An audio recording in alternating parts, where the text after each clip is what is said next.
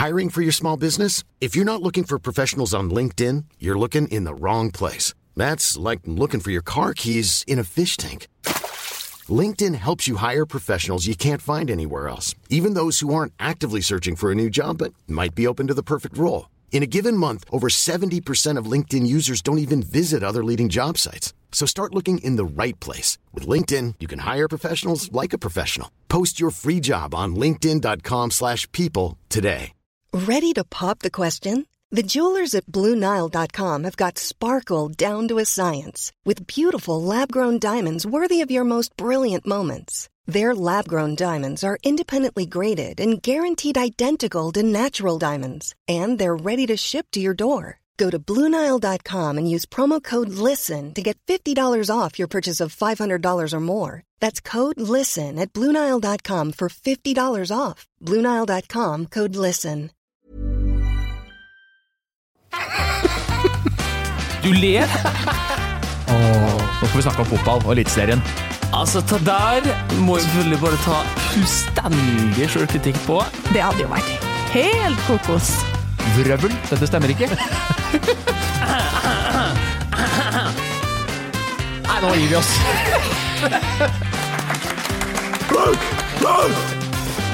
Ok. Vel møtt til nok en podcast her i Eurosports noe hyttevennlige kjellerlokaler, der vi nå har sittet et drøyt halvår og koser oss stadig vekk. Hvordan formen, Asbjørn Myhre? Den bra etter en heftig elitserierunde. Mye bra matcher, morsomme kamper i topp og bånd. Ja, jeg skal si noe, ja. Riktig. Jo, veldig bra. Det jo artig i eliteserien, og det artig i Obos-ligaen, der jeg spiller litt fotball, ikke minst. Og nå skal vi ta imot Ålesund, så gleder oss det forferdelig til det. Mens Viking skal ta imot Sogndal, som røyk på en smell nå mot Ullkisa, betyr at det kan være 3 lag på 49 poeng i Obos når det gjenstår 6 kamper. Oi, for et drama, altså. Dette kan bli artig. Men du tilbrakte lørdagen på Wembley, du, Asbjørn? Det også korrekt, ja. Ja. Der skulle vel ikke du se laget ditt tape, skulle du det? Nei, men sånn ble det. De fulgte jo for så vidt greit opp i Milano i går også, så... Ja, jaggu. Det har vært noen tøffe dager for dere spurvegutter. Men jeg rakk jo mye fotball, altså jeg hadde 6 flyturer på 4 døgn, fant jeg ut, sånn at han Erik Solheim, han imponerer ikke meg, altså. Han må steppe opp gamet sitt og få seg flere og dyrere flytur. Men du fornøyd med ditt eget miljøregnskap? Nei. Men jeg leverte noen papir til gjenvinning i stad. Det var jo full Champions League-trøkk i går. Liverpool god igjen, gøy å se. Jeg stilte et lite spørsmål på Twitter om Mohamed Salah sin feiring/kasting av vannflaske i bakken var et godt eller dårlig tegn. Det skulle jeg ikke gjort. Nei. Da våknet massene. Liverpool-massene. Ja, men er ikke litt det du ute etter også da, når du går inn på her? Du vet jo hva du gjør. Helt ulada, ukontroversielt, straightforward spørsmål i fantasy-sammenheng. Helt uprovoserende. Ok, men norsk fotball. Ja, det var det. Elitserien dette her egentlig. Men det var det jeg skulle til, at vi har jo fått masse hyggelige spørsmål denne gangen også, som jeg skal komme tilbake til. Jeg gikk inn nå for å kikke litt om det har kommet noen flere siste døgnet, men jeg måtte scrolle fælt. Det var det jeg egentlig skulle frem til. Men nei, det var litt i helg i norsk fotball. Hæ? Du så populær på Twitter. Nei, det er jo ikke det. Jeg merket det. Både han og Gunnhild skal snike inn det her. Jeg på Twitter. Men vi sitter jo i den selvforherligende programlederstolen. Dere bare lett utbyttbare eksperter. Ikke sant? Ja. Selv om det vel egentlig Gunnhild som stadig vekk byttes ut her, fordi ledelsen ikke vet hvem som best. Eller, Men det helt i orden, vi tåler det. Deres ego hadde ikke tålt det. Nei, vi skjøre blomster som må ivareta oss. Men for en helg da, med Haugesund Brann for min del på lørdagen, cupfinalestemning i byen, 1500 supportere, og det var helt sånn da Brann-spillerne gikk tur på dagtid gjennom sentrum. Altså, de gikk rundt som konger. Det er ikke rart, de ble båret inn på bortebane i en av de tøffeste kampene i året, og leverer kanskje sin beste bortekamp for året, og det sier ikke rent lite. Nei, det gjør ikke det. Og den støtta de får fra tribunene skal ikke undervurderes. Altså, Brannfansen helt rå, og i hvert fall i år så har det vært helt outstanding, og jeg har følt at de har spilt hjemme hver eneste kamp de har spilt borte omtrent. Mens debatten stadig går i Bergen om for få folk på hjemmebane. Hvor mange kan vi håpe på Sandefjord, som kanskje er et av de minst attraktive lagene som gjester stadion i år? Bør det være 12 000 her nå igjen? Ja, men de må jo uansett hvem motstander er, tenker jeg, kjenne sin besøkelsestid nå, fordi Sandefjord er jo også et sånt potensielt bananskall. Ikke sant? Sandefjord som selv de begynner vel nå å innse at de kommer til å rykke ned. Ikke sant? Som vi har. Ja, det var jo kanskje hvor mange nådestøt har vi gitt dem? Hvor mange nådestøt Veldig mange, Ja. egentlig helt siden slutten av april. Ja, men var det Men Grym siste? nå sa vel Cifuentes sist at ok, når det bare ble ett poeng nå, nå blir det vanskelig. Så de kommer jo dit med lave skuldre, og sånne kamper kan jo også være potensielle bananskall i en gullkamp, og derfor så må jo bergenserne møte opp, og med redusert kapasitet på Brann stadion nå, så burde det jo egentlig være utsolgt i hver eneste hjemmekamp resten av sesongen. Men det med Sandefjord da, fordi i Fotball Mandag så hadde det en gjennomgang av poengsnittet til alle trenerne i bånd, der Martin Bjørnbakk var gjest, med det eneste laget av de nederste som ikke har skiftet trener. Og så var det jo ganske små utslag. Det var faktisk Kjetil Rekdal og Start som hadde størst økning. Nå hadde Start det dårligste snittet også først, men jeg synes jo egentlig spillemessig at Start et av de lagene som har forbedret seg minst. Kanskje de er blitt mer strukturerte og defensivt og sånn, men jeg synes jo liksom både Sandefjord og Stabæk og sånn ser egentlig litt bedre ut. Kanskje ikke Godset. Godset ser kanskje ikke bedre ut, men Ja, jeg skjønner hvor du kommer fra. Ja. Det har ikke vært veldig pent å se på Start. Og så kan du si at ja, men i perioder på våren så var det jo veldig pent å se på Start, men da ble det ingen poeng. Det er tross alt det her det handler om. Jeg var oppe i Tromsdalen i helga, og ja, kan det hende at vi får høre litt mer om det senere. Men da spilte jeg altså en ball, vi leder 2-0, og så på overtid så får jeg en ball, og så spiller jeg den bare høyt fram. Og da roper en av seg Tromsdalen, ja, veldig utviklende måte å spille på! en av spillerne motspillerne? Ja, og det er noe veldig bra det, men jeg har nå dratt til Tromsdalen for å vinne. Og det er en av den beste Da leder dere 2-0? Ja, det er den beste utviklingen, sånn jeg ser det. Og det har nå Start gjort litt av dem også. De har nå vunnet, de har sett tightere ut, de har vært mer organisert. Så at det kanskje ikke sett så pent ut. De har klart å gjøre flere kamper jevne. Altså, de er på en måte med i flere av matchene, og jeg husker jo Molde Start.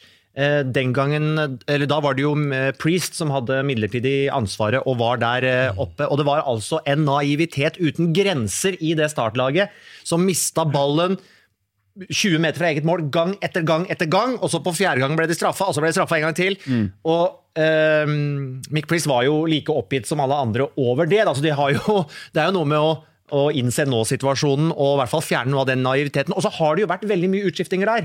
Og det er klart at en fronttrio med Cabran, Meshala og Akinyemi, ferdighetsmessig, det potensialet som er der, det står ikke tilbake for så veldig mye annet, men de har jo ikke veldig mange kamper sammen, så det vil jo selvfølgelig også ta tid, og nå er jo dessverre også Cabran ute en periode. Hvor mye av æren for dette skal mannen i den gule sofaen, mannen som på fotballrunden vel satt med mobilen i hånda, sånn som han pleier å gjøre inntil like før han går på TV, og så oppdager han at jaggu vi er på, ja. Han rettet seg opp i sofaen, gitt. Så at her henger, vi kan jo kødde litt ekstra med Kjetil, fordi vi kjenner han såpass godt, men for han var jo oppgitt selv også, sa han til Gunnhild, at den magen der, du må si fra. Jeg kan ikke sitte sånn på riksdekkende TV. Så han har jo en viss han er litt opptatt da, tross alt, av at ikke bomben skal bli for svær, Kjetil. Ja, men han er mer opptatt av hvordan laget er organisert, og det har han jo klart veldig godt. Og det var jo det vi hadde forventninger om når han tok over. Vi forventet en helt annen struktur på det startlaget. Vi forventet at sånn som de så ut i Molde, som Asbjørn nevner, det kommer de ikke til å se ut igjen, og det har de heller ikke gjort.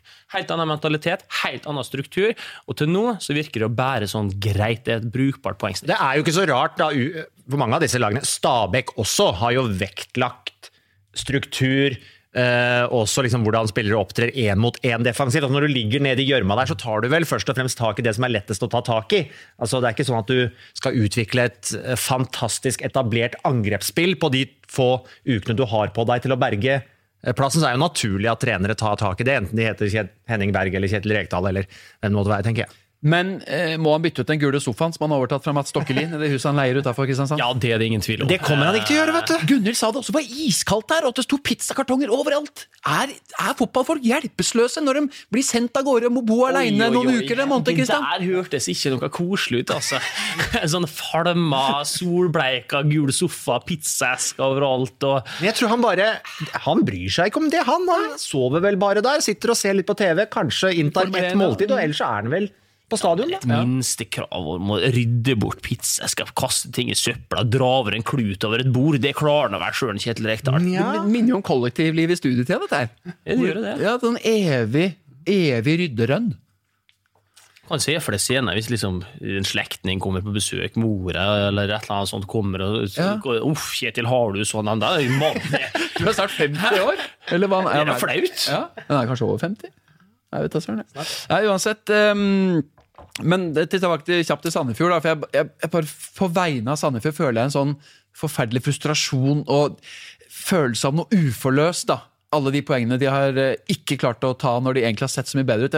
At det på en måte har blitt litt underkommunisert, fordi kanskje ikke den globale interessen rundt Sandefjords fotballklubb er så stor. Den globale interessen, ja. Så er det... Du herlig tabloid, Jonas, det skal du ha. Jeg bare sitter med sånn, hadde jeg vært Sandefjord-supporter, så hadde jeg gniddet av meg håret med tanke på hva de har gitt av bort av poeng, og nå har de fått inn Mohamed Fella, som ser så bra ut. Storspiller, ja. Ja, det er gøy å se, og det er antageligvis ikke nok, da, men der har vi et veldig spennende gem for 2019. Hvor kan Fella ende opp? For det er vel kanskje usannsynlig at han blir med ned i Obos? Ja, i hvert fall måten han spiller fotball på nå, så ser jeg ikke for meg at han spiller borte mot Strømmen og Notodden neste år. Dette her er en spiller som hører hjemme på øverste nivå. Han har vist at han fortsatt har de kvalitetene som skal til for lag som er høyere opp på tabellen også enn det Sandefjord er som rører i bunnstrunden. Vi har fått et spørsmål på Twitter av evig unge Benjamin Sars, som stadig vekk er flink til å stille spørsmål. Han spør... Vi snakker jo ikke om våre trofaste lyttere her, vi snakker om vår trofaste lytter. Ja, stemmer det. Men vi skal ta vare på den vi har. Det skal vi. Han spør, bør lagene i bunnen gjøre endringer i laget sitt for å få en forandring, eller bør de holde på planen de har lagt? Altså bytte et par spillere for eksempel, eller spille med det samme laget? Noen bytter jo trenere, og med trenerskiftere så kommer det jo ofte spillere, eller skifte på hvem som får tillit. I Kristiansand for eksempel, så fikk jo Erlend Segberg plutselig en supersentral rolle etter at Kjetil Rekdal kom inn. Han var ikke nok skadet ved starten av sesongen, men spilte jo ikke noe tidligere. Men nå tenker han kanskje mer på hva lagene gjør nå da, i de siste kampene. Ja, Godset bytta jo en del spillere nå sist, uten at det så ut til å hjelpe noe særlig. De bytta 6, faktisk. 6 spillere gjorde BP nå etter havariet hjemme mot Tromsø, men det så ikke grusomt mye bedre ut, Kristian? Nei, det så ikke bra ut i hele tatt. Jeg synes han var egentlig heldig som fikk med seg noe fra Ranheim, når han skåret så sent i overtid også. Tokki har jo vært den lille redningsmannen, sånn sett. Ja, han har vært det. Han har sett bra ut, og han har sett uredd ut, men resten ser noe veldig sånn forknytt ut. De henger fortsatt ikke sammen som lag.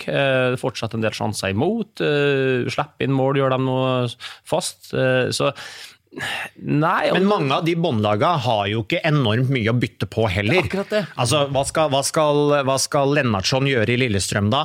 Utover de 13-14 aktuelle som har spilt stort sett hele tiden. Hva skal de gjøre i Stabæk utover de 13-14 som er aktuelle? Det er en grunn til at de har spilt. Det er ikke sånn at av og til så dukker det opp klubber og situasjoner hvor en ny trener kommer inn og finner et eller annet genialt.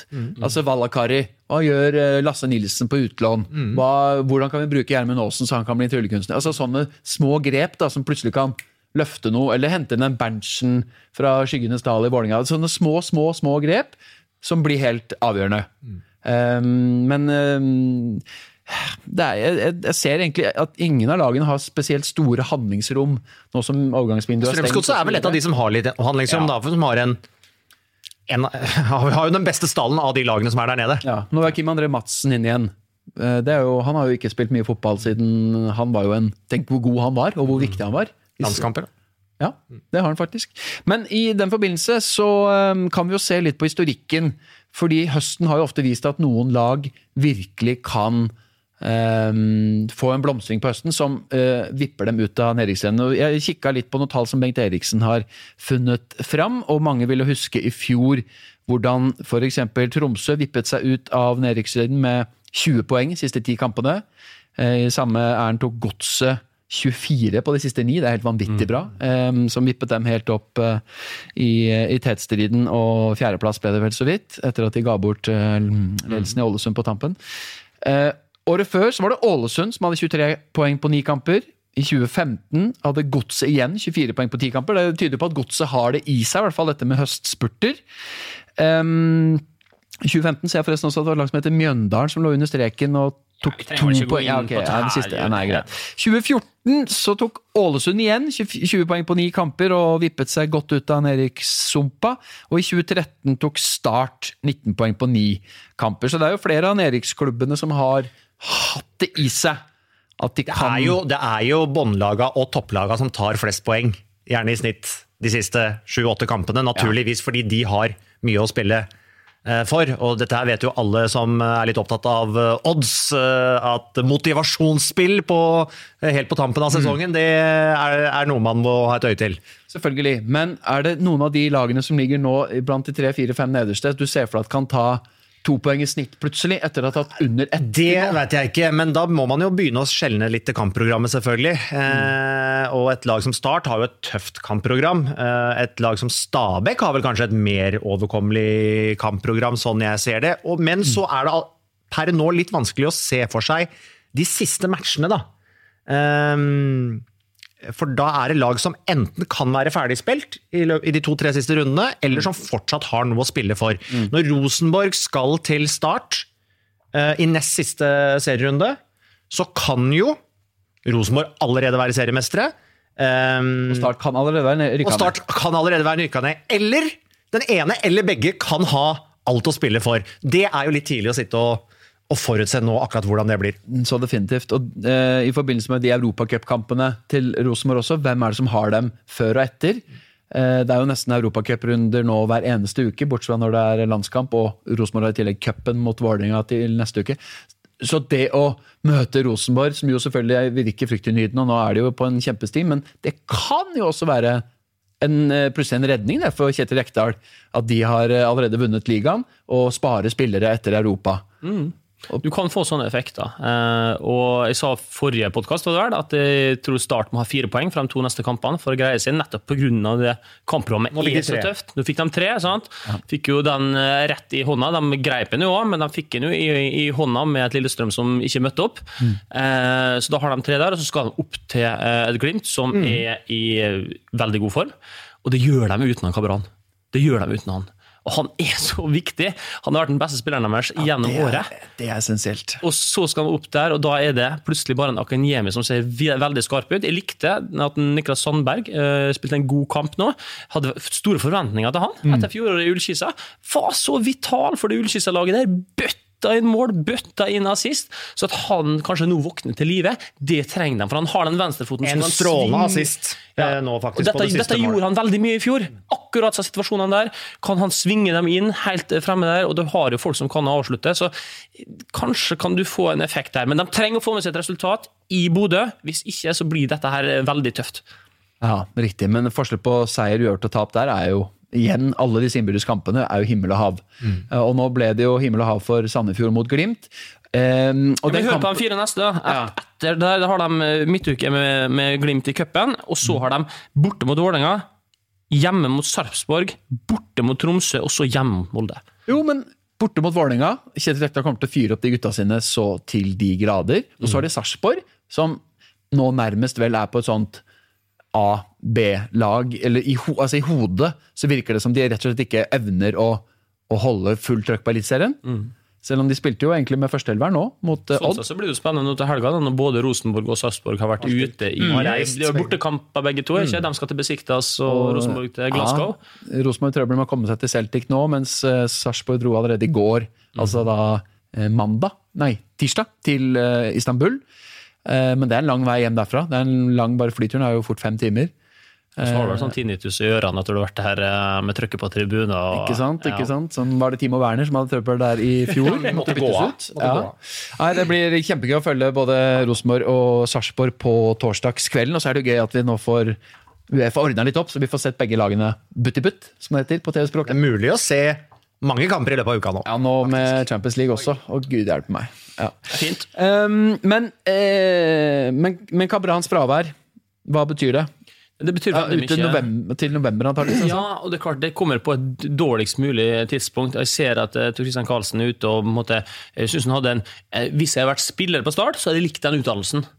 For det var sånn at, ja, det er jo kjipt, men det var heldigvis ikke så alvorlig som det kunne ha vært, og han har vært en god spiller, men vi har jo mange her.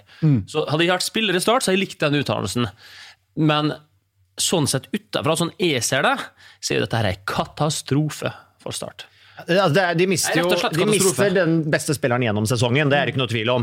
Jeg synes Schala viser veldig stigning. Da han debuterte for Start og hadde et innhopp der, da så det veldig tynt ut, men nå sist var han veldig, veldig god. Kristiansund kommet før, veldig god. Ja, så har det jo naturlig, kan jo fort være Tobias Christensen, kanskje unggutten som går inn og erstatter Cabran. Men hvor langt unna er Børufsen? Han er vel fortsatt et stykke unna. Han er veldig langt unna. Men selvfølgelig stort tap. Men fikk jeg egentlig et svar? Hvem av de 4-5 Norgeslagene er det som kan liker jo ikke å svare på det her få et 2-poengssnitt, som vil være da høstens rakett? Hvem blir høstens rakett? Dere må svare.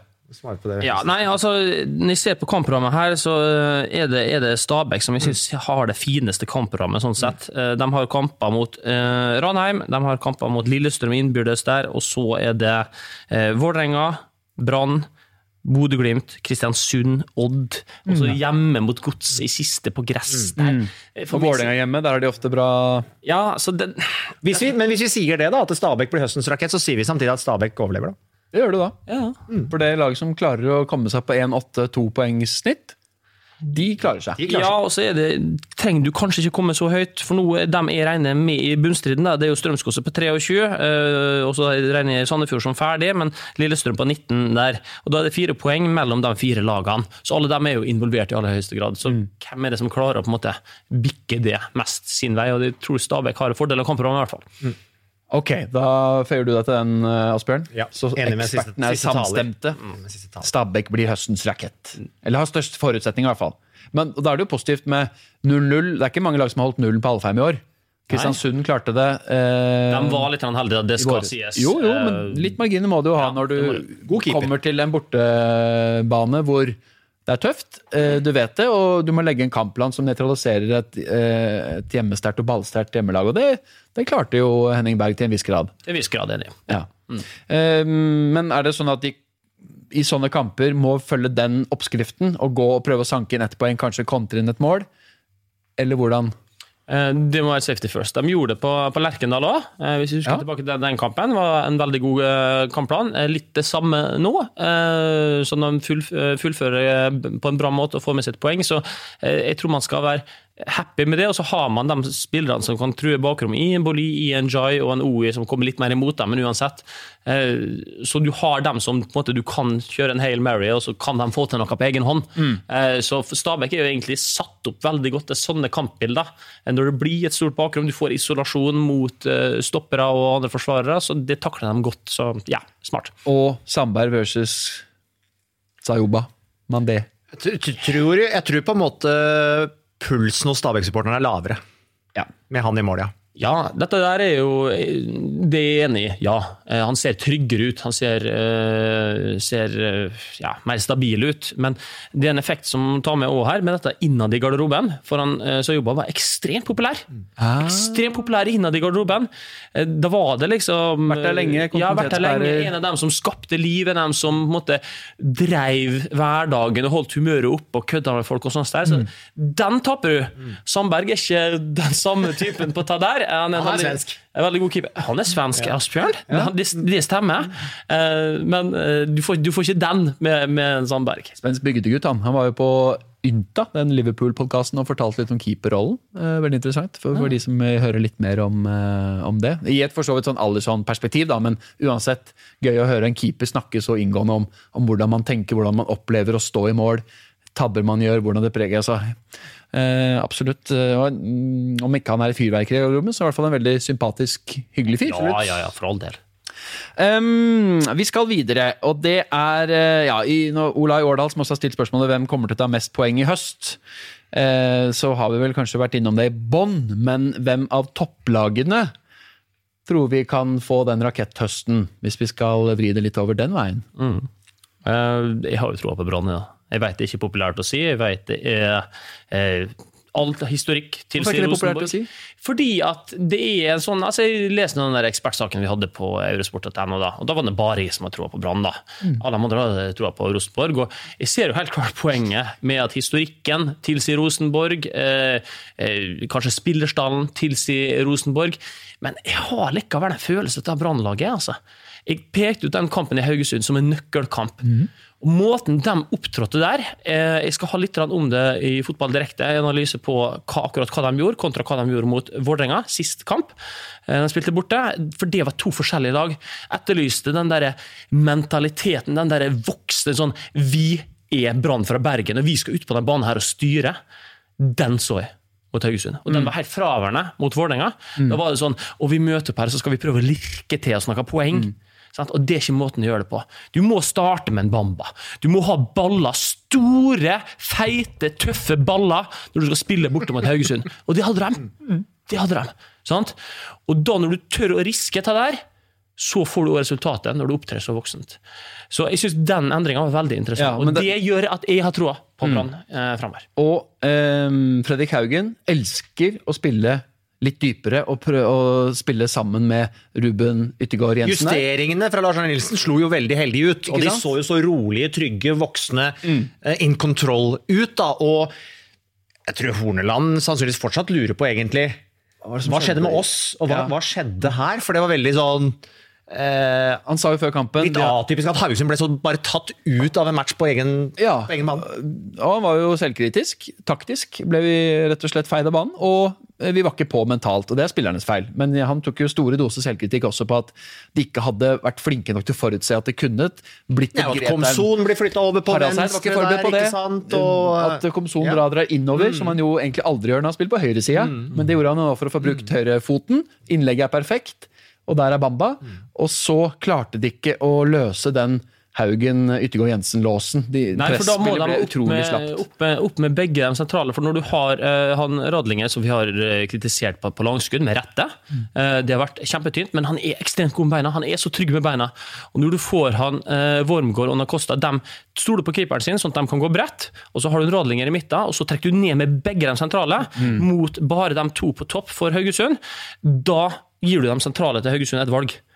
Hva skal dere gjøre nå? Og de ble stående, og da blir det et hav av rom til Brannguttene, og boltresi, og de så ut som en million, altså helt utrolig. Men akkurat det her kjenner jeg igjen fra egen erfaring på tynt grunnlag da, i 5., 6., 7. divisjon. Det noe av det vanskeligste, akkurat det der. Fordi hvis du spiller med to sentrale på midten, hvordan skal de agere? Fordi hvis begge to, eller én, støter opp, så blir det enorme rom bak dem igjen fort. Ja, det det blir. Og da må midtstopperne støtte opp, og da blir du isolert mot en, og det forskjellen da, på å bli isolert mot en Skålevik eller en Bamba. Bamba har vært på Haugesund stadion før i årene, og gitt seg karene der dårlige opplevelser. Vi husker Pallesen Knudsen, hadde forferdelig involvering, og det var nok friskt i minne. Og derfor vil ikke de bli isolert mot han. Og Bekken, han har altså, vil ikke bli isolert mot en Komson, og da tør ikke dem å stå opp i sånn som de burde, og da snakker de til sentrale midtbanespillerne sine, nei, ikke gå opp, stå her foran meg og beskytte meg, sant? Og da får du det mellomrommet som vi pratet om, framrommet da, blir det for Brann, som de kan bolte seg. Men kan vi se flere sånne små grep av Lars Arne Nilsen for å gjøre Brann litt mindre forutsigbare også fremover, når han ser hvor godt de lykkes med å bare gjøre partere twister? Det vil være veldig kampavhengig sikkert, men det jeg synes jo heller ikke det så rart at han har slusa Bamba litt forsiktig inn i laget, altså Lars Arne Nilsen jo en lagbygger, og her med nye spillere inn, altså Grøgaard gikk for så vidt rett inn, du har Yttergård Jensen, du har Bamba, at han liksom har brukt litt grann tid, og sikkert at den landslagspausen som også kom beleilig for å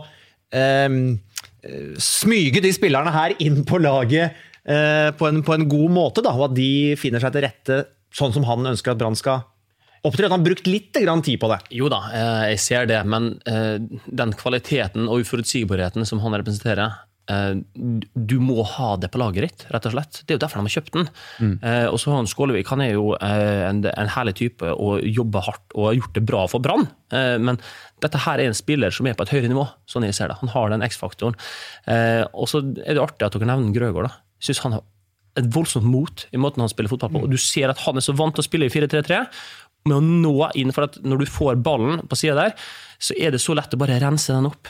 Det så lett, for da det ingen som klandrer det. Men måten han trer den inn, det krever mot, og det tør han å gjøre. Og måten han gjør det på, det gjør at Brann tør å spille. Og det gjør at de får spilt av presset, og det gjør at de får angripe med ball. Og som kanskje ikke så lett synlig for det utrente øyet å få med seg at den passningen går til Ruben eller til Fredrik, i stedet for at den går klink opp langs mot Gilly eller mot Komson. Og i tillegg, må nevne igjen, det blir mye brannhyllest her da, men tennis det. Jeg prøvde å tenke etter nå når jeg så han. Så jeg prøvde å tenke, har jeg sett han spille en dårlig kamp? Noen gang? Ja. Jeg tror ikke jeg har sett det. Og det ganske merkverdig, at du har en spiller som du har sett så mange ganger, og han har enda ikke spilt en dårlig kamp. Og så kan du si sånn, ja, han ikke sånn voldsomt fyrverkeri, men jo, tidvis. Ja, på sitt beste. Han har jo absolutt kvaliteter som gjør at du legger merke til den. Men hvorfor hyller vi ikke denne fyren her mer? Godt spørsmål. Altså, aldri spilt en dårlig kamp. Det ikke det du tenker. Men tenk at du trener da. Du trener, og så skal du ta ut et lag. Og så har du en fyr som aldri spiller dårlig.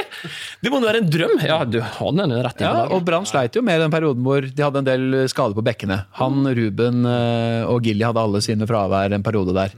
Fordi det tennis det ofte imponerer meg mest med måten han tør å gutse opp på annenforsvarjobben når Brann skal prøve å gjenvinne høyt. Utrolig god på det. Uten å nødvendigvis lage frispark. Støter i rygg, kommer foran. Nå ekkel spiller å møte.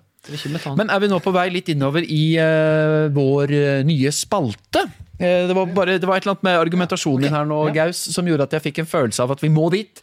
For det jo nemlig slik at helt i starten av sesongen så husker vi jo det vanvittige snøværet på Aspmyra, Asbjørn. Det var Bodø-Glimt Lillestrøm, var det ikke det? I seriestarten. Det ble jo noen utsettelser og sånn, fordi det var jo i utgangspunktet bare en veldig liten traktor som skulle rydde hele Aspmyra. Ja. Men ut fra garasjen kom da Bodø kommunes hva skal vi kalle det? Altså, det jo en blanding av Roald Amundsen og Reodor Felgen i den situasjonen, for han bare kostet gjennom snødrevet der. 26 års erfaring, holdt på med dette siden han var 16 år. Ja, og det kunne man se. Bare rydda og feide forbi den lille traktoren, tok den på oppløpssiden der. og rydda jo den banen, liten utsettelse, og så kunne kampen spilles. Lars Børre Vangen. Ja. Lars Børre. Hiring for your small business? If you're not looking for professionals on LinkedIn, you're looking in the wrong place. That's like looking for your car keys in a fish tank. LinkedIn helps you hire professionals you can't find anywhere else, even those who aren't actively searching for a new job but might be open to the perfect role. In a given month, over 70% of LinkedIn users don't even visit other leading job sites. So start looking in the right place. With LinkedIn, you can hire professionals like a professional. Post your free job on linkedin.com/people today. Cool fact, a crocodile can't stick out its tongue. Also, you can get health insurance for a month or just under a year in some states. United Healthcare short-term insurance plans, underwritten by Golden Rule Insurance Company, offer flexible, budget-friendly coverage for you. Learn more at uh1.com. When you're ready to pop the question, the last thing you want to do is second-guess the ring. At BlueNile.com, you can design a one-of-a-kind ring with the ease and convenience of shopping online. Choose your diamond and setting. When you find the one, you'll get it delivered right to your door. Go to BlueNile.com and use promo code LISTEN to get $50 off your purchase of $500 or more. That's code LISTEN at BlueNile.com for $50 off your purchase. BlueNile.com, code LISTEN. Og han var jo senest nå etterlyst, så jeg, i Sandefjord i helga, hvor det jo var voldsomt det overvann, ikke sant?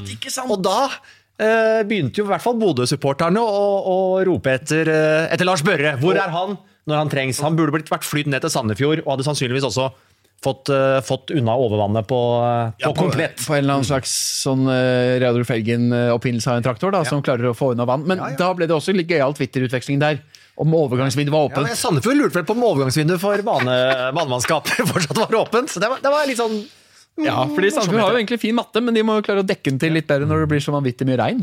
Ja, uansett, dette her ledet oss inn på at vi har glemt Lars Børre. Vi har glemt hyllesten av den unsung heroen som kommer inn og rundens helt, som vi har valgt å kalle rundens Lars Børre. Og det til ære for deg, Lars Børre Vangen. Og det skal vi nå lansere. Hvor, Skal prøve å plukke ut noen som ikke får så mye oppmerksomhet. Hvor vi alle tre har det jo for så vidt et kjent konsept som en del andre spalter og podcaster, og det er jo ikke noe nytt, men det er litt gøy å trekke fram noen hver runde. Så vi kan starte med deg, Asbjørn. Høre hva du har. Skal jeg begynne? Ja, la oss starte med Asbjørn.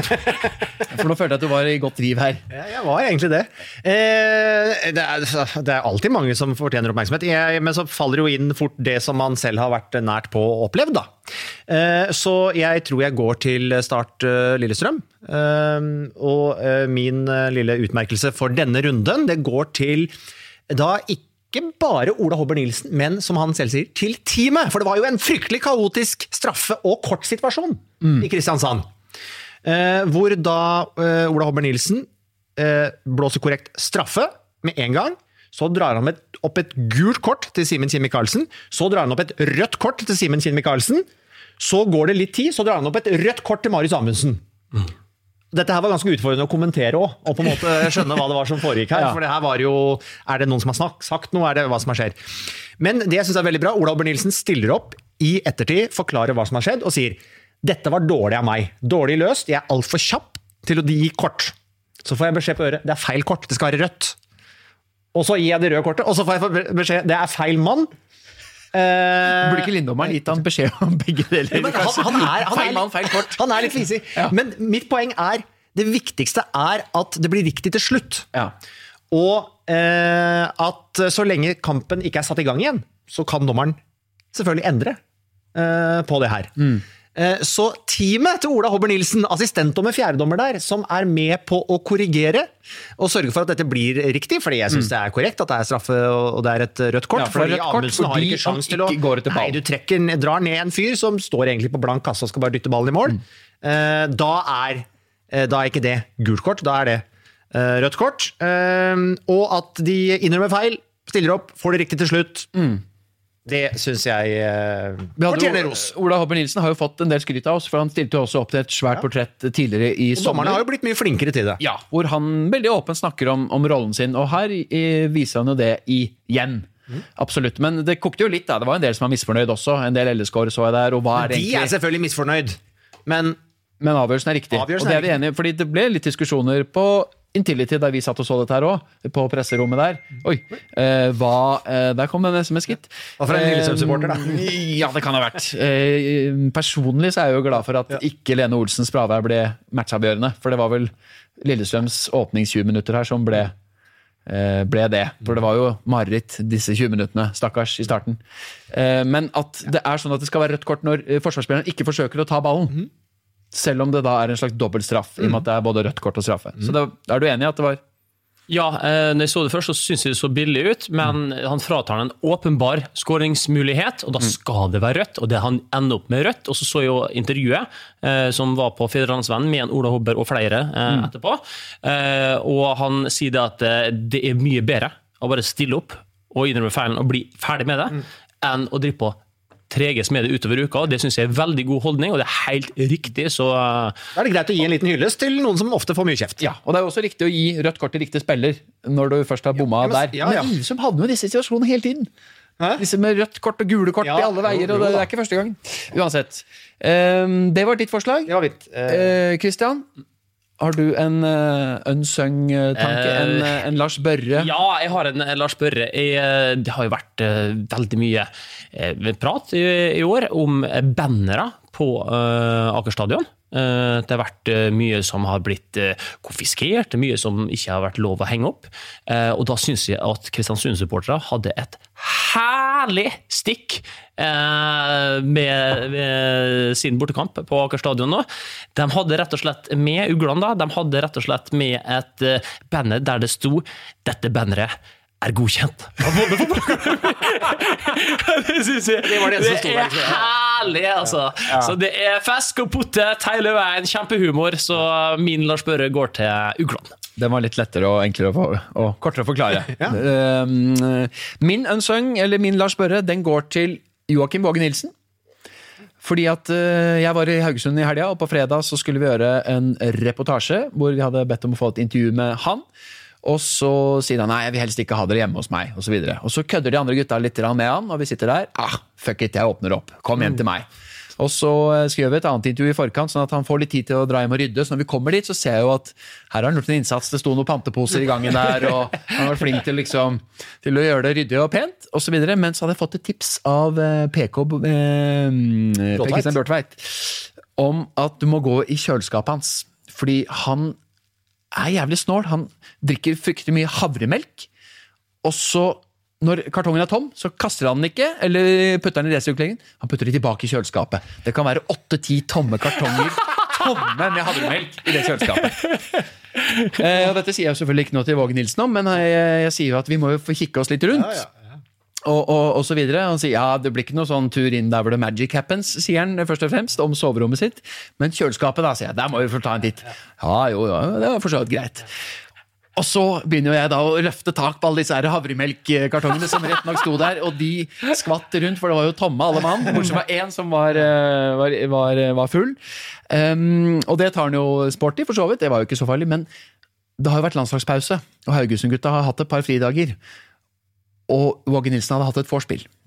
Og det var også ganske tydelig. Og det er jo ikke sånn at når du som toppidrettsutøver har lyst til å åpne opp hjemmet ditt, og er litt tvilende, men du sier ja, så er det litt alkohol i kjøleskapet ditt, som jo må være lov.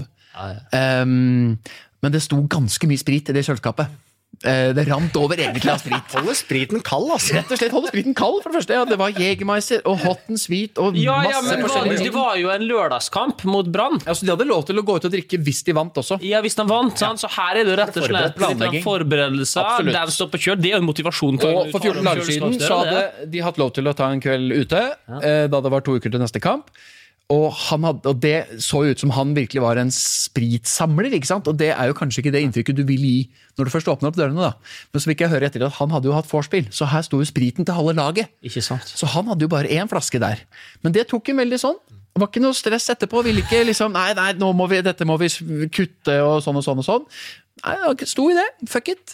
Jeg har på Joakim, Bacardi Rass. Han sett han som en Bacardi Rass-mann. Nei, det var mye søtsaker. Men også selvfølgelig da Fisherman, den grønne der er jo nydelig. Men han er jo også sportslig sett en unsung hero gjennom mange år. Definitivt. Forrige periode i Haugesund også spilt i nesten alle posisjoner, vel, bortsett fra keeper, og har jo vært en trofast sliter, også et lite intermezzo der i Odd. Men når vi snakker om mitt miljøregnskap, så har jo jeg et forslag nå til Norsk Gjenvinning, eller hva det heter. Altså her må man jo ha en kampanje inn mot fotballspillere og trenere tydeligvis. Altså Kjetil Rekdal må levere inn pizzaeskene sine til gjenvinning.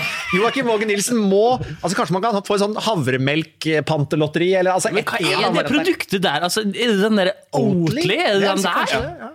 Men jeg har aldri vært borte i drikkmelk, altså. Ja, men det er jo masse sånn soja, havre. Han sa ingenting om allergi. Jeg spurte, er du veldig glad i det? Ja, hva var det liksom? Jeg kanskje skulle gitt en sjanse til greiene her. Det er en sånn blå, og så er det en brun og sånn, ja, litt forskjellig. Og så er det med vaniljesmak, som er hvit, tror jeg. Og er det så sunt her, da? Ja, det tror jeg vet ikke. Jeg spiser havregrøt, men at du skal havre...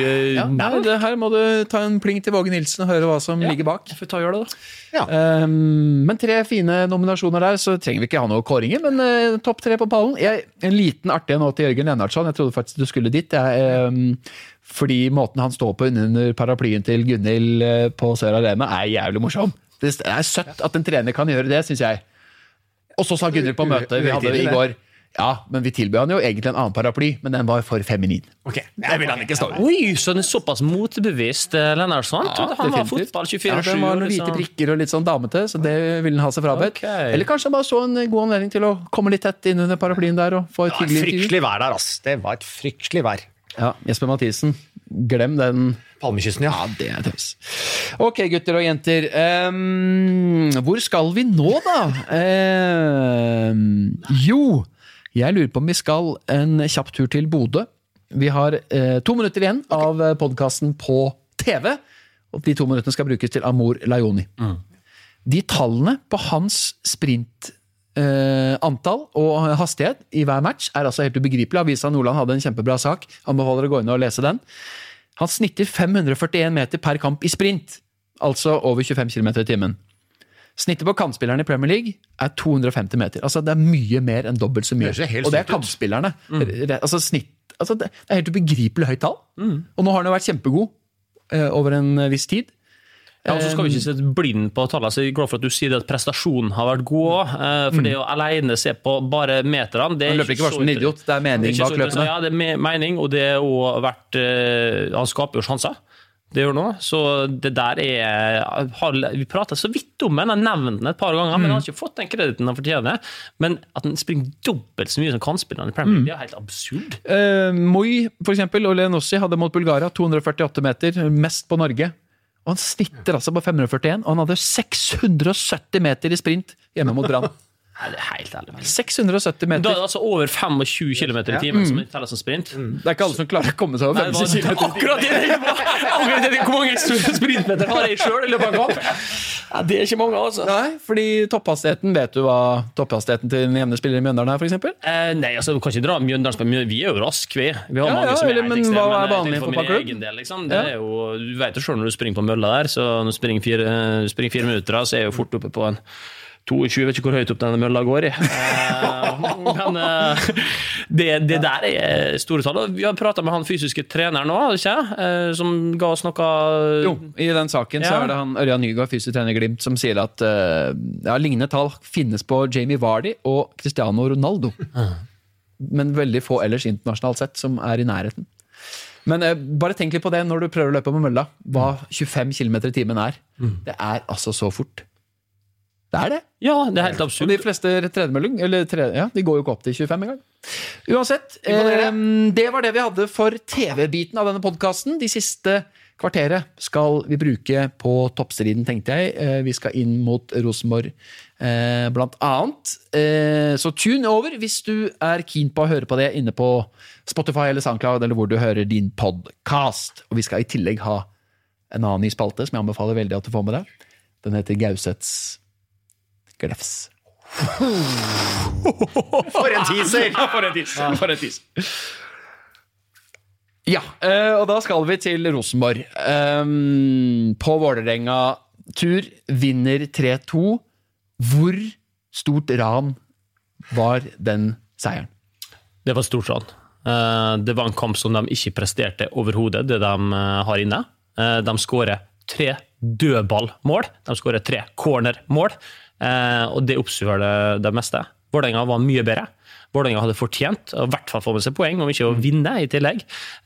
Og jeg skjønner forferdelig godt hvor skuffet de er over resultatet, men prestasjonen, som Deila sier i intervjuet etterpå, det skal han være stolt over, og det var det helt tydelig at han var. Det var oppriktig ta trynet der. Han var stolt over det han så fra guttene sine, og det bør han være. For dette her var et Vålerenga som bær bud om at, kanskje er det ikke bare prat nå inn mot 2019. Kanskje er dette her i ferd med å skje noe på Valle. For så god var prestasjonen, og så god har den rekka før det har vært også, at nå begynner vi å se litt mer den der stabiliteten som vi har etterlyst. Den er der nå. Men hva er mest bekymringsfullt for Rosenborg? Er det plutselig, er det at forsvarsspillet så litt rufsete ut? Er det at de hadde såpass trøbbel på en måte både 1 mot 1, både bekkene, altså Birger Meling og Vegard Hedenstad hadde ikke noe gøyale kamper mot sine, eller er det totalen, eller hvordan, hva er det du ville pekt på men de møter jo et Vålerenga som er på et veldig høyt nivå, og som Kristian er inne på er et av formlagene i Eliteserien, så det var jo en vanskelig bortekamp sånn sett for Rosenborg denne runden, på samme måte som det var for Brann i Haugesund, så det var jo to av de for de 2 seriemesterkandidatene, 2 av de tøffeste kampene de har igjen, sånn presumptivt. Og så er det sånn at jeg synes Rosenborg nå i flere kamper, altså på våren var det utrolig tighte defensivt og slapp til veldig lite. Nå har det jo vært mer og mer avhengig av André Hansen egentlig utover høsten, og han har jo stått fantastisk, og hadde det ikke vært for han, så hadde jo ikke Rosenborg vært 2 poeng foran Brann. Men dette er jo i så fall den sesongen de er mest avhengig av keeperen sin for å kunne vinne gull. Og det er jo lov å ha god keeper. Ja, bevares. Og de har hatt gode midtstoppere da. Gjennom sesongen som har vært bunnsolid. Kanskje begynner vi nå å se at det sprekker opp litt. Det så i hvert fall litt sånn. Diskuterte litt i den Adressa-podcasten Rasmus og Saga, er det den heter? Ja, det heter det. Som hadde veldig hyggelig besøk på LSK Kvinner med Guro Reiten og hun Ingrid Bledrup, som spiller der. Skjeldrup, ja. Stemmer. Og de diskuterte det at det å være rusten etter landskampspause, Når du har reist, trent i et annet miljø, ikke trent for fullt, det tette kamper, han har jo bare sittet på benken av Tore, men Guro Reiten sa det at Hege Riise dritstresset for det hver gang vi kommer tilbake fra landslagsopphold, fordi vi bruker så mye tid på å komme inn i rytmen. Vi bruker starten av den første kampen på å komme i gang, og det vil man jo gjerne unngå, særlig når man da skal til Intility åpenbart. Ja da, noen har reist mye. Jebali hadde vel vært opp og ned med fly der. Ja, det et stykke. Det er 5 flights hadde han hatt på vei ned, og hadde vel 3 hjemover. Det er langt. Ja, det det. Og han hadde jo ikke sin beste prestasjon på Intility på noen måte, men samtidig så avgjør kampen da. Men det er jo litt interessant det de nevner, både Reiten og Schjelderup der, fordi at dette var jo litt inne på forrige podcast også, med en Per Kristian Bråtveit, som ikke ville bruke den energien, og så ble det spurt sånn, ja, men det så slitsomt? Ja, det jo litt slitsomt. Du skifter jo rytmen når du drar bort, i hvert fall når du ikke spiller, så du sier, så gjør det noe, enn om du får være hjemme i fred og mak, og ro og mak, og jobber igjennom, og kanskje har fri helg i stedet, og så rett på treningen. Da har du en annen forberedelse til kampen som kan være fordelaktig. Det vil jo Tore Reginussen sikkert ikke legge noe, altså, han jo proff, og han vil ikke si at det noe sånn veldig svekkelse, men nå han jo ikke fast på landslaget. Han jo, han 33? 34? Han ikke 85 da? Han 85-modell, tror jeg. Tore? Ja, ok. Det mesterskap om 2 år. 86, Tore. Han har jo hatt kjempemye skadeproblemer, men 86, ja, da han jo ikke så gammel. Han så gammel som meg, da. Det jo... Nei, han må fortsette på landslaget! Glem det. Og så det denne måten de tar ut Abu, da. Som jeg så du støtta for så vidt Aminori i måten at det lov å gå ut og si at vi vil ha mer beskyttelse av Abu. Vi synes ikke han får nok beskyttelse. Du... Det første som slo meg var jo at før kamp så det jo sjelden jeg hører egentlig en trener, i hvert fall en trener for Rosenborg, være såpass opptatt av en enkelt motspiller. For det var for så vidt et ganske direkte spørsmål vel der også fra Susanne, men liksom, ja, Abu har vært viktig, og da liksom Rini Kolen var veldig tydelig på at ja, han har vi faktisk forberedt oss litt ekstra på, han skal vi ha et ekstra øye til, og han jeg synes, altså Rosenborg må jo kunne forsøke å ta han ut av kampen, og så det selvfølgelig dommerens ansvar å beskytte spillerne. Og jeg snakket med Svein Oddvar Moen i pausa. Han jo en av de dommerne som mest verbale og veldig sånn lett tilgjengelig på en måte. Han blåste i fløyta si før spillerne skulle ut på matta en omgang. Det hadde jo vært en ganske fysisk tøff batalje i den første, en del liksom, tøffe dueller, men han la lista ganske høyt. Og det liker egentlig jeg veldig, særlig i de kampene hvor det ramma med trøkk og toppmatch, og det betyr mye at man tåler altså, han var veldig fornøyd med første omgangen, hvordan den hadde gått. Han var liksom, yes, dette det gøy å være ute på der, sa han. Det jo flott at han har en sånn opplevelse. Det undervinner Svein Oddvar. Men, det jo 2 forskjellige ting her da. Å legge lista høyt, det bra. Det enige om, det har jo selv etterlyst at det skal gjøres, så det vi enige om. Men det kan ikke gå på bekostning av farlige situasjoner og beskytting av gode spillere, som teknisk, som kanskje mindre fysisk, som de jo gjerne da. De må fortsatt få den beskyttelsen de skal. Det kan ikke være sånn at det bare å gå og sparke ned, og i hvert fall være stygg, som jeg synes flere av situasjonene var, mot en Abu, og som jeg tror utover høsten vi kommer til å se mer av, dessverre, mot han, fordi han så vital. Og du ser Pål André Helland nå, i intervjuet før kamp på Intility, når han står der sammen med Tollers Nation, han har vi lagt en plan for. Sant? Og det helt greit å legge en plan. Ingen problem med det. Men det når det blir stygt, og det når det blir hardt, og det dessverre ender med en skade, da synes jeg at det blir feil. Og nå var jo skaden ganske uforskyldt. Ok, kan se det, men jeg tror ikke den hadde skjedd hvis de ikke hadde lagt den planen for Abu. Nei, det kan godt tenkes, fordi det konstant bevisste på at vi skal litt ekstra oppe. Men da vi stilte et par spørsmål om det etter kampen også, nevnte Nori blant annet, og da var det en del trøndere på Twitter som reagerte mot at vi hadde fokus på det. Men det jo jeg synes problemstillingen veldig interessant, og så kan det godt være at Fordeila avvæpnet det jo og sa at det var greit, det må vi tåle. Men da spørsmålet stilt, jeg synes debatten interessant da. Ja, i hvert fall når de så tydelige på det selv, i forkant. På andre han står og sier at han har vi en plan for. Ja, da bevares sånn vi spør om det når gutten blir skadet, og et par av involveringene har vært veldig hard. så det jo helt naturlig å spørre om det. Så voldsom reaksjoner på det. Du skal selvfølgelig ikke gå ut på en fotballbane med en intensjon om å skade en motspiller, det skal du selvfølgelig ikke gjøre, men han har jo vært en sånn metronom nå for Vålerenga, når Vålerenga nå har hatt en god periode, og det er klart for å få da Vålerenga ut av takta, så tar du for så vidt og prøver å få den metronomen ut av spill, eller i hvert fall gjør arbeidsvilkårene så vanskelig som mulig for Abu. Da. Det skjønner jeg, og så det er en balanse der hele veien. Samtidig så det jo også sånn at vi ønsker jo at managerne, trenerne og spillerne skal være så konkrete som mulig. Vi enda på trenere i Norge, vi har ikke kommet opp på managernivå enda. Solskjær hadde veldig Solskjær hadde en liten periode som manager. Men jeg synes jo det bra at det kommer et konkret svar fra Kolen og Helland før kampen om en konkret spiller, når man får et spørsmål. Så det liker jeg jo egentlig. Vi vil jo ikke bare ha de ullene, nei, det har vi ikke tenkt på det helt, så ser man jo at de åpenbart har gjort det. Men så spør Vegard 2K på Twitter, hvor stor fordel det for Odd hvis Abu viser seg å være ute? Det en enorm fordel. Jeg var nede i Skien sammen med min nære kompanjong, Bernt Hulsker, i går, og spilte inn noe greier med Elba Rashani. Var hjemme hos han. Altså, det da du gjør det litt sånn refleksjon av hvordan du selv bor når du hjemme hos Elba Rashani. Maken til palass sånn at fyren der har. Dobbel garasje, lademuligheter, bil nede, helt strøkent. Nydelig litt utenfor Skien. Varmekabler, alle gul utleie enhet, flott trapp opp med sånne lys langs trappa oppover der. Helt strøkent bad, svært, og plass til å dusje en flodhest i den dusjen der.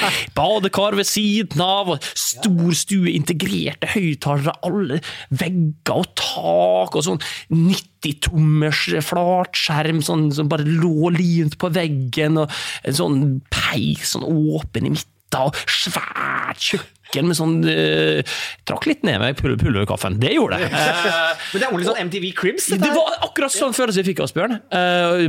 Om det var boblebad ute på verandaen. Selvsagt. Ja, og den var stor, og den har utsikt. Hvor ender dette her, resonemanget her? Han sa det at vi har stor tro på kampen mot Vålerenga, nettopp fordi at Abu er ute, og det er lørdagskamp. Vi kan jo tenke oss om det kommer til å være god stemning i den garderoben der, hvis de skulle slå Vålerenga på Skagerrak foran masse folk. Da kan det hende at hvem vet, kanskje det til å bli en hyggelig sosial gathering hjemme hos Rashani eller andre den kvelden der. Så jeg tror dette her en ganske stor motivasjonsfaktor. Denne mansion her inn i Odds liksom, miljøprofil. Einar Håndlykken glad i så mye bruk av elektrisitet til varme og boblebad? Boblebadet var ikke... Var det solcellepaneler på tak? Nei, det var det ikke. Men det var jo en elektrisk bil i kjelleren, blant annet. Den kjørte jo grønt. Og det er jo et nytt hus, så de bruker veldig mye lite strøm, så det er jo positivt. Og i tillegg så er det jo lavere priser der nede. Har du hatt et sånt huset her i Oslo? Hva var det med saken da? 20 millioner. Hva var det med saken da? Nei, det har ikke noe med saken å gjøre, men... Uansett, at det er en åpenbar fordel for Odd om Abu ikke skulle spille, ja. Selv om Fredheim kommer tilbake og Tollås Nation fra suspensjon, så er jo det usikkert da med en av Jeger. Abu får vi se, de snakket om overtråkk. Skulle ta bilder, har ikke egentlig sett hva som har kommet ut av det, men får håpe at han er frisk og rask. Men dette med Odd, Birk Hegland har sendt melding her, og lurt på om vi skal ta opp igjen da Gauseth sa at Odd ikke lenger er et topplag, men at de nå kan blande seg inn i nedrykksstriden. Du var jo katalysatoren, kall det en jinx. Siden det har jo Odd... Jeg tror ikke på jinx, men ja, det kan vi godt prate om. Elba spurte nå i går, og da sa han det at vi har begynt å tenke på medalje. Denne sesongen? Du hørte det riktig. Vi har begynt å tenke på medalje. Og da er de altså nå på 30 poeng, og Haugesund på 38. Jeg fikk jo spørsmål, er de i topplaget? Nei, det er de ikke. Det står fortsatt ved. Det blir alt for vanskelig. Men en kan jo tenke seg et scenario med en seier nå mot Vålerenga 33, hvis Haugesund skulle tape, andre resultat, så er det 5. Ja, men jeg tror ikke det, nei. Jeg står fast ved det. 8 poeng på Haugesund, 7 poeng på Molde. De er ikke noe topplag. De har hatt en fin flyt nå, og har vært veldig bra, veldig solid. Men ikke noe topplag, nei. Jeg har ikke akkurat tallene foran meg, men jeg har en slags følelse av at Odd har ofte hatt sterke høstsesonger.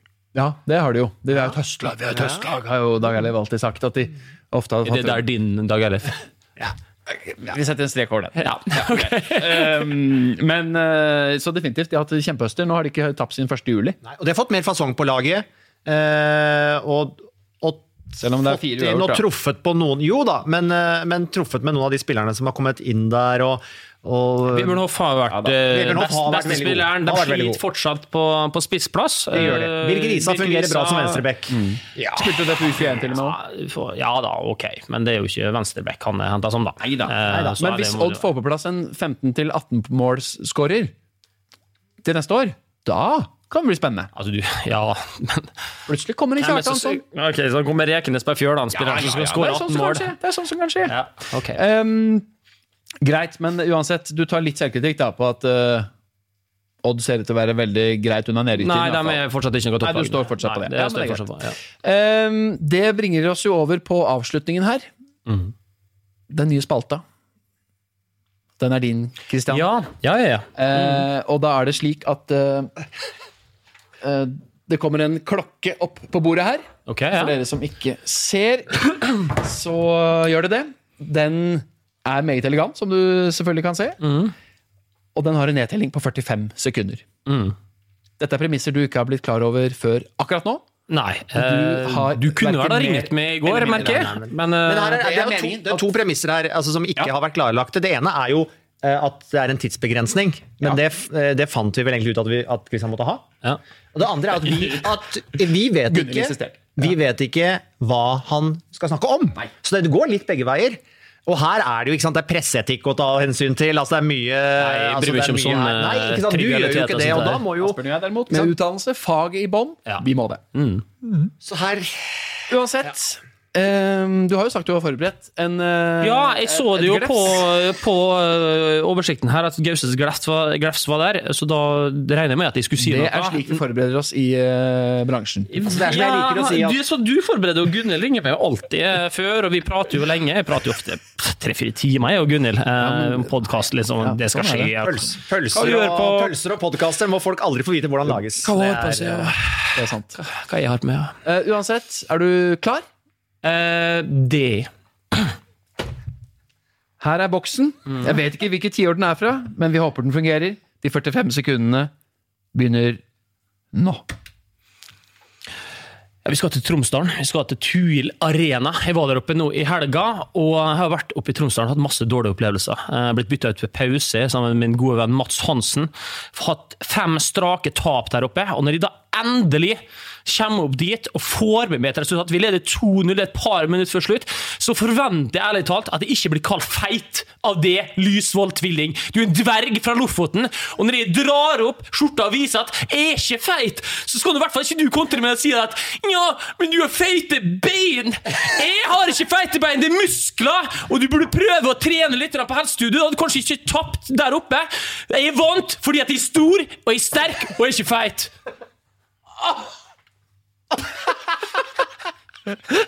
Den var innenfor. Den var innenfor. Noen ble kalt feit, da. Han ble kalt feit, og jeg dro opp skjorta og viste at nei, dette stemmer ikke. Og da kom han med som en feite bein. Vegard Lysvold? Hvem av dem det var, det er umulig å si. De er jo, og det som er så jævla det som er veldig rart, er at de er jo så koselige gutter. De er jo fra Lofoten, de er jo herlige typer begge to. Og så begynner kampen, og de er altså så ufine. Og de var fæl med meg, så det var deilig å få med seg 3 poeng. Men du vet ikke forskjellen på Vegard og er det Håvard? Jeg vet det. Han Gautu Helsterud som driver og tar ut laget der, han bare sånn sier sånn, ja, så starter vi med han Lysvold her. Og så stiller jo de bare opp der de har lyst til å spille, og de veksler jo inn av de kampene nå, sant? Bytte drakt i pause, har jeg hørt at de har gjort, hvis en spiller spis for å forvirre, sant? Så dette her er Men har du aldri slengt en ufin melding til en motstander når du ser at du er på vei til å tape og er frustrert og forbanna? Det har nok hendt. Så, ja, men, dette er en oppfordring til Lysvold-brødrene. Neste sesong, når dere møter Mjøndalen igjen, kanskje i cupen? Det blir jo ikke i Obos-ligaen. Fortsett å melde på Gauseth. Jeg synes spalten funket veldig bra. Jeg synes det. Det var en fin rant. Så er ordet sendt til Tuil. Fordi vi må gjerne få noe retur. Ja. Herregud. Få det på. Vi runder av. Takk for nå. Okay. Nye runde bordet fungerer. Ja. Så er vi tilbake med panelveggene. Det er kanskje ikke så bra. Jo, men altså, jeg liker det hytteformat litt. Uansett, Ha en god uke, alle sammen. Kos dere så mye med Europacup og tjo og hei. Det blir spennende med Sarp og Rosenborg. Så er vi tilbake med full rulle neste uke, og ikke minst Eliteserien nå til helga. Vi hørs. Ciao. Du ler? Nå får vi snakke om fotball og Eliteserien. Altså, ta der må jeg selvfølgelig bare ta fullstendig selvkritikk på. Det hadde jo vært helt kokos. Vrøvl, dette stemmer ikke. Nei, nå gir vi oss.